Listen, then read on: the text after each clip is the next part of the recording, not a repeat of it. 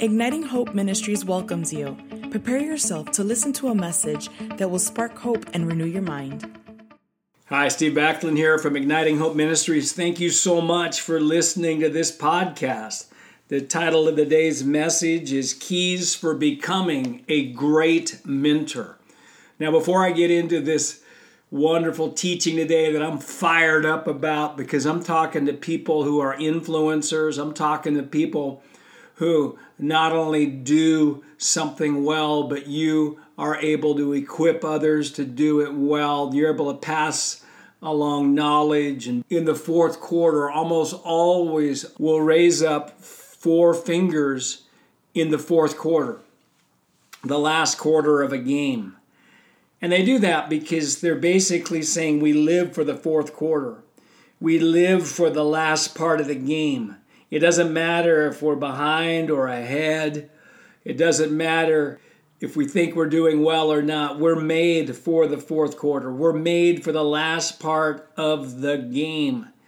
And whether it's a season we're in, whether it's in our life, whether we feel like we're in the fourth quarter of our lives, fourth quarter of a project, that's the time where we come alive. And I just see you just putting 4 fingers up as a prophetic sign in your life that you're made for this time.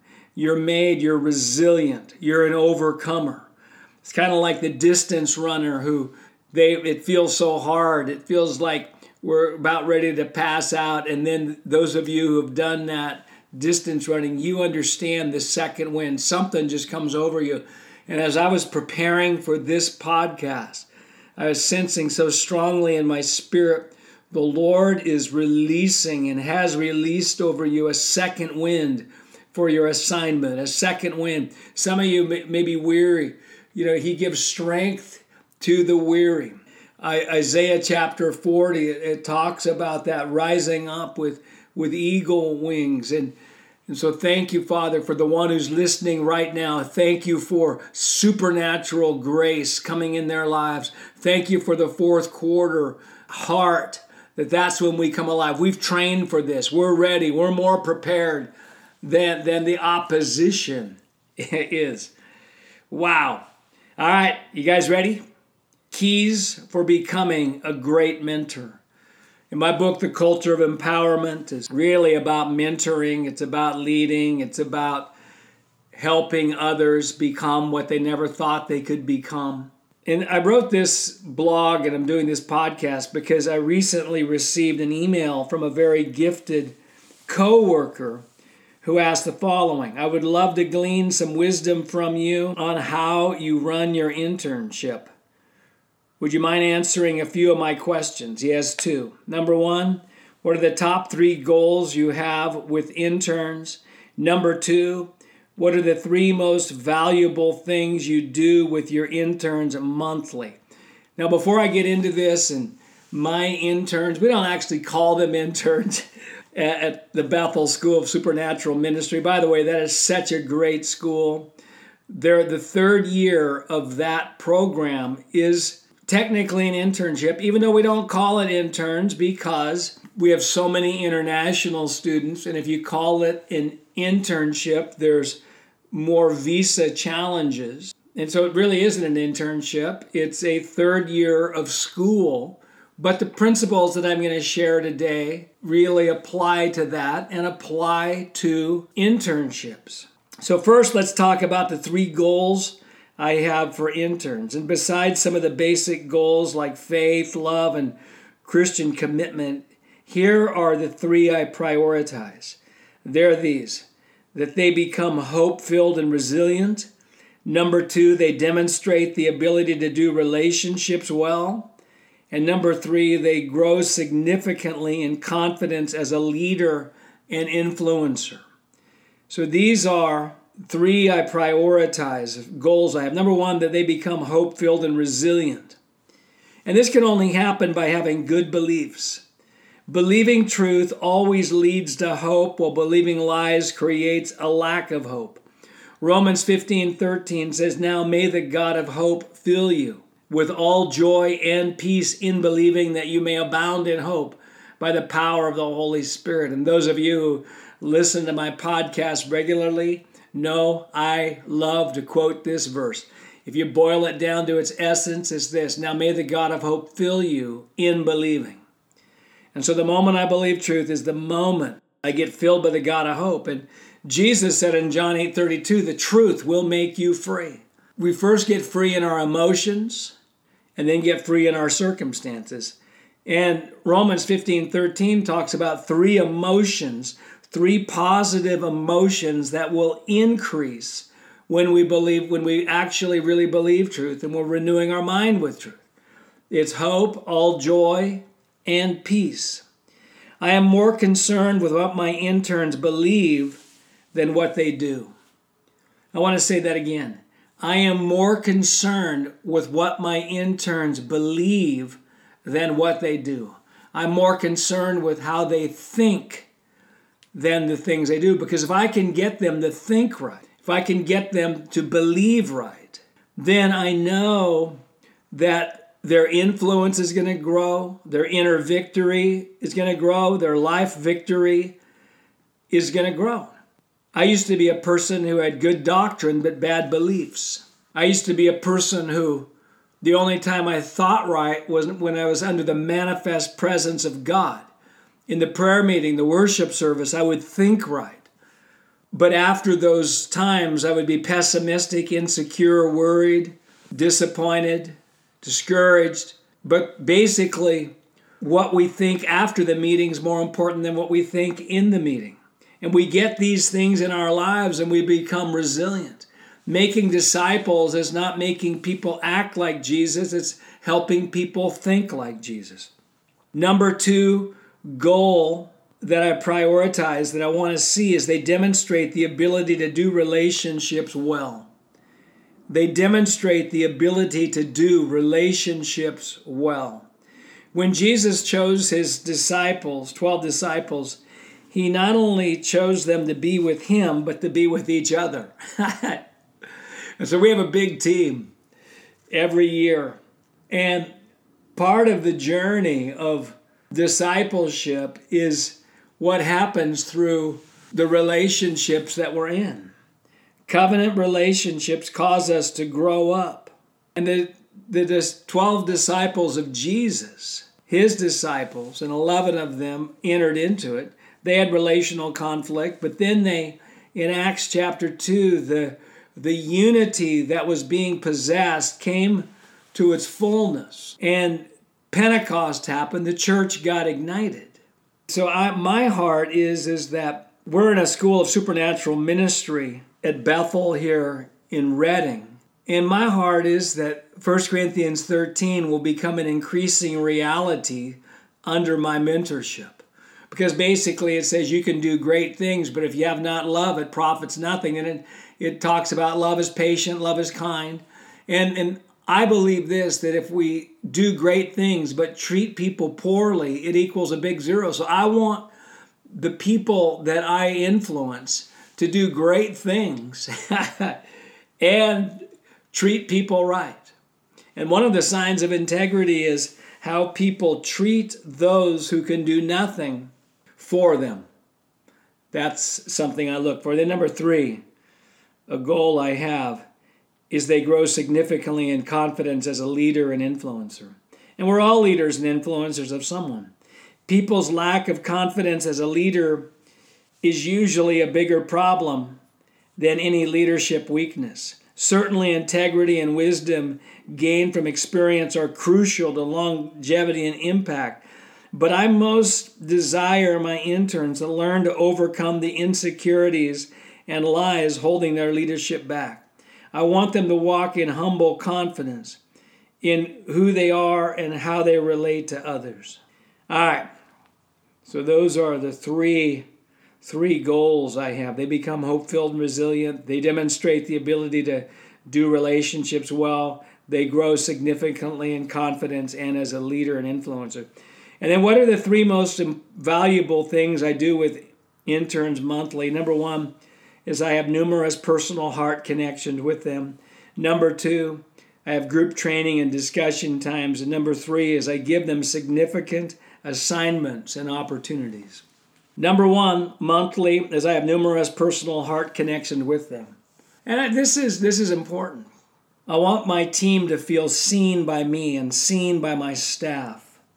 I want them to feel valued. I want them to feel understood. I want them to feel appreciated. I want them to feel known.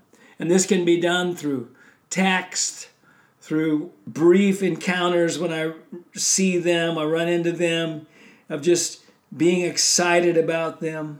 Really, ministry is about the people development. It's more about people development than it is about getting tasks done. When we understand that, then we recognize the importance of heart connections. Because people, interns or people on our teams, they're not slaves to accomplish the will of the leader. But they're people to be developed. Bill Johnson says, my goal is not to build a big church, but to build big people. It's on the back of my book, The Culture of Empowerment, and that whole book is about that. If you haven't read that book and you want to know more about what I'm talking about here, that book is a powerful book. We've also have it on audible.com, The Culture of Empowerment, How to Champion People. I want my team to feel they're a special part of the team. Number two, monthly things is have group training and discussion times. Whatever end result we want to see in our interns or those on our team, these must be intentionally modeled and taught. Everything done in an intern program should have a purpose, and we cannot assume the why of each aspect of the program is understood, but we explain it to the intern so they can participate with faith and vision, not from duty and obligation. And I believe this, that every aspect of what we do yearly, weekly, monthly, that the why behind it needs to be understood and often needs to be re-explained again so that people can do what we're doing in faith. They can do it in faith.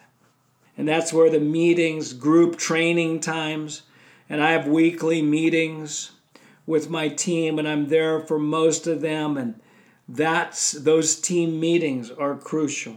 Some of the main areas of training that we do is understand the power of words. James 3:2 says, if we can bridle our tongues, we can bridle our whole body. I am very passionate on discussing the power of words and how to use our words effectively in changing our own lives and in personal or group settings. We teach on how to attach faith in large and small decisions, teach on goal setting, time management, other things. And these group training times have time for questions and answers. And then lastly, something I do monthly is I give them significant assignments and opportunities. Empowerment creates win-wins on intern teams.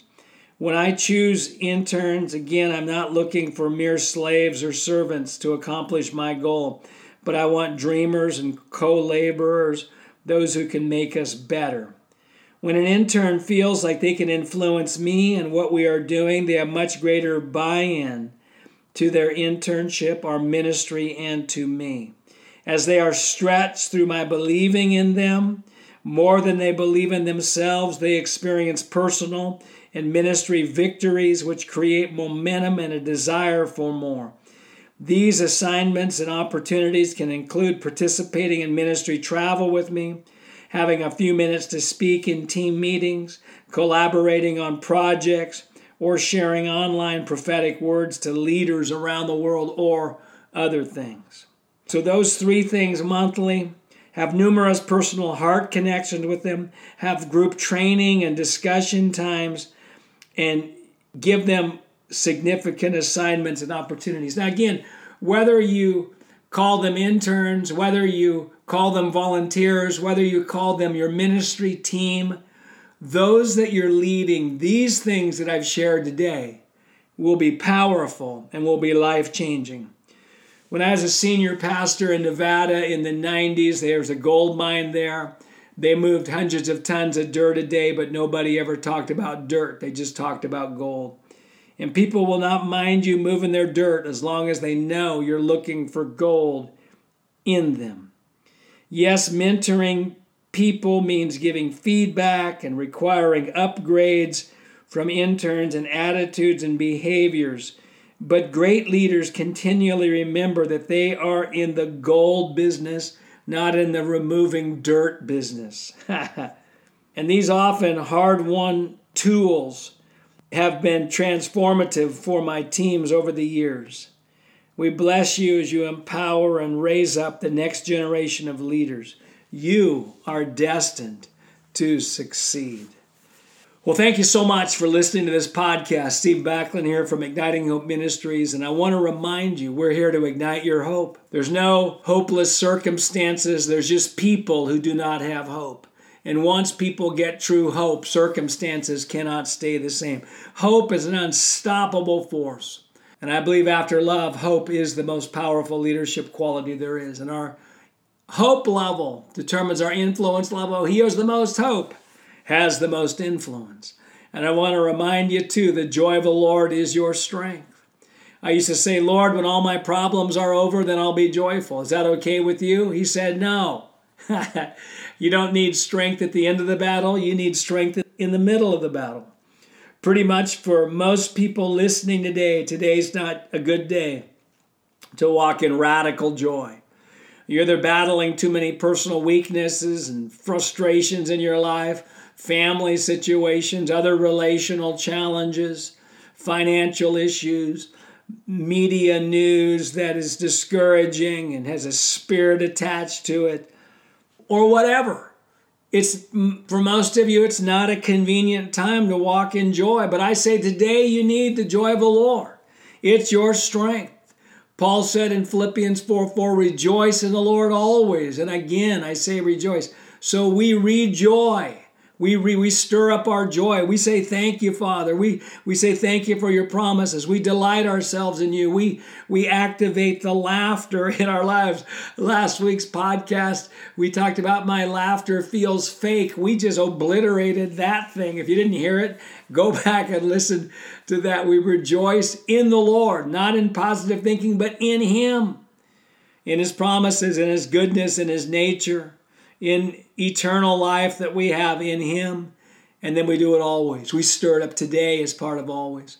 So thank you so much. If you are blessed by these podcasts, tell somebody else about them. Write a comment where you're able to, and just your appreciation of it. And pray for us at Igniting Hope Ministries. If you ever want to sow in, I don't say this very often, but if you ever want to sow into Igniting Hope, you can go to our website, ignitinghope.com, and a small gift, big gift, whatever. You're going to help us. You're going to help our team continue to ignite hope around the world. Thank you so much again for listening to this podcast. God bless you. We hope to have you with us again next week.